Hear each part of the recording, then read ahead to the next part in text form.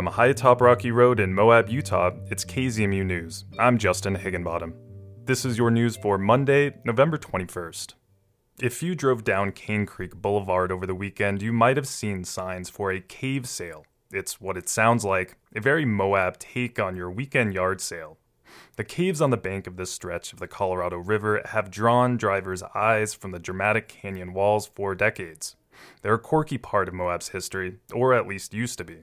Ann Walden's family last owned this land. She's guiding a trickle of visitors through the property and retelling some of that history. We had 3,000 chickens in here, and we supplied the town with the eggs. Walden's family sold their farm in Illinois and came to Moab in the early 70s.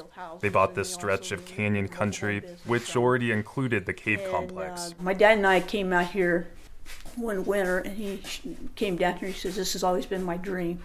The previous owner built the caves in the 50s and used them to store chickens. It was cool in the blistering summer and warm in the biting winters. Overhead lights would dim at night so the chickens could rest. The temperature was so nice for these chickens. I mean, it was great for them. The Waldens took over the business, providing fresh eggs to grocery stores and restaurants. People would buy the chicken droppings, which seemed to pile up as fast as you could shovel it, for fertilizer. The Walden kids all had a role in the operation. It was Ann's job to primarily collect the eggs.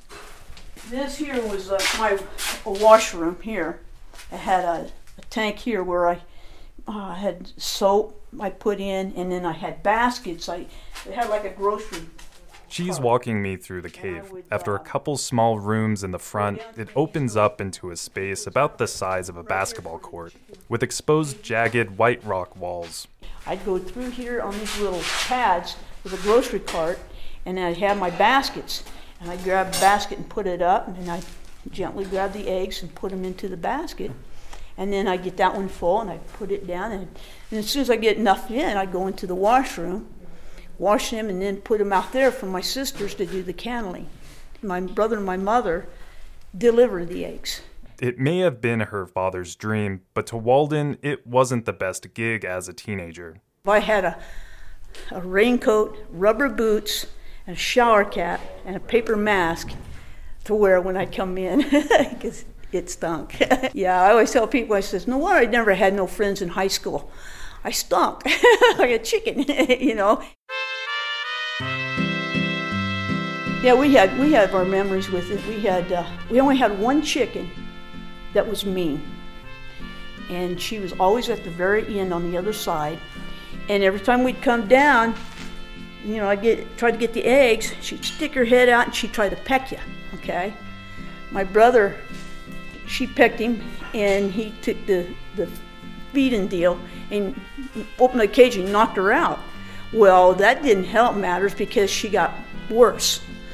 So the next time we go, she got where, you know, it quieted her for about a couple days. After that, she got even worse. And so, yeah, mean chicken. You want to sell that mule bar, or you keep it at No, mules? I'm selling that. Are you? Yeah, I'm selling anything I can sell. All right. So if you know anybody wants a mule barn, I might want that's that. wood burned in. Is that? Yes. That's pretty cool. And if you look at it, in fact, I'm the artist. Are you? Yeah. You see my initials right here? Oh, yes. And I did it in 2015. And that's all been wood burned in. Oh, that is cool. It took me a lot of time and work to do that. I bet it did. In the mid-70s, the Waldens quit the chicken business, and the cave became sort of a storage area.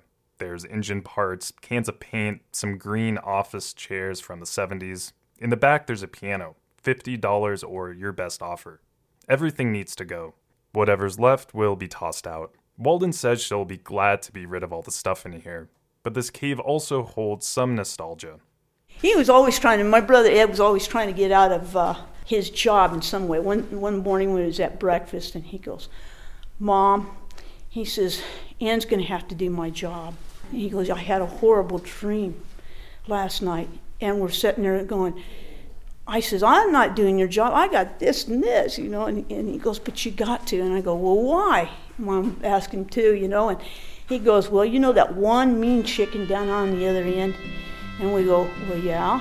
He says, she popped her head up over out of the cage. She hollered out to the rest of the girls, and she says, "Okay, girls, at the count of 10, we open our cages and we get him."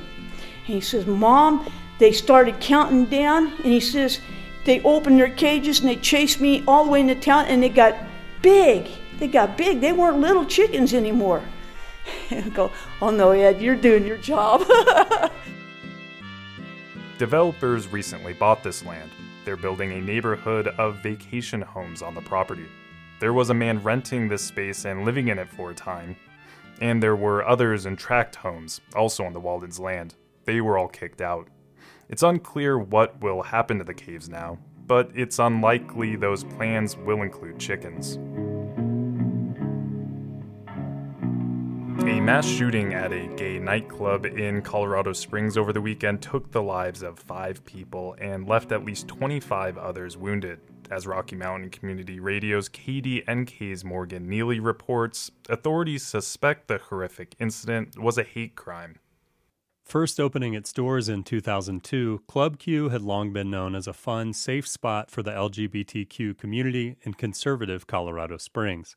For decades, fundamentalist Christian groups in the city, such as Focus on the Family, have spread disinformation and propaganda about LGBTQ people, all while stridently opposing same-sex marriage and fighting to limit workplace protections for queer community members. One of the club's owners told the New York Times that because of the hostile climate in Colorado Springs, Club Q's location was chosen to be inconspicuous, with an entrance people could use without being seen. The Associated Press interviewed club patron Joshua Thurman at a vigil near the club on Sunday morning. Our community is shattered.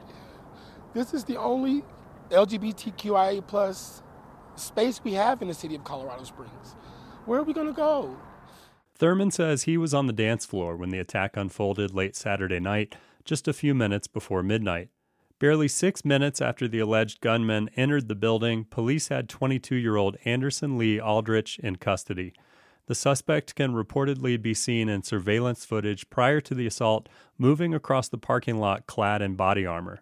Police recovered an AR-15 style assault rifle, a handgun, and other unidentified weapons from the scene. A longtime bartender was among those killed.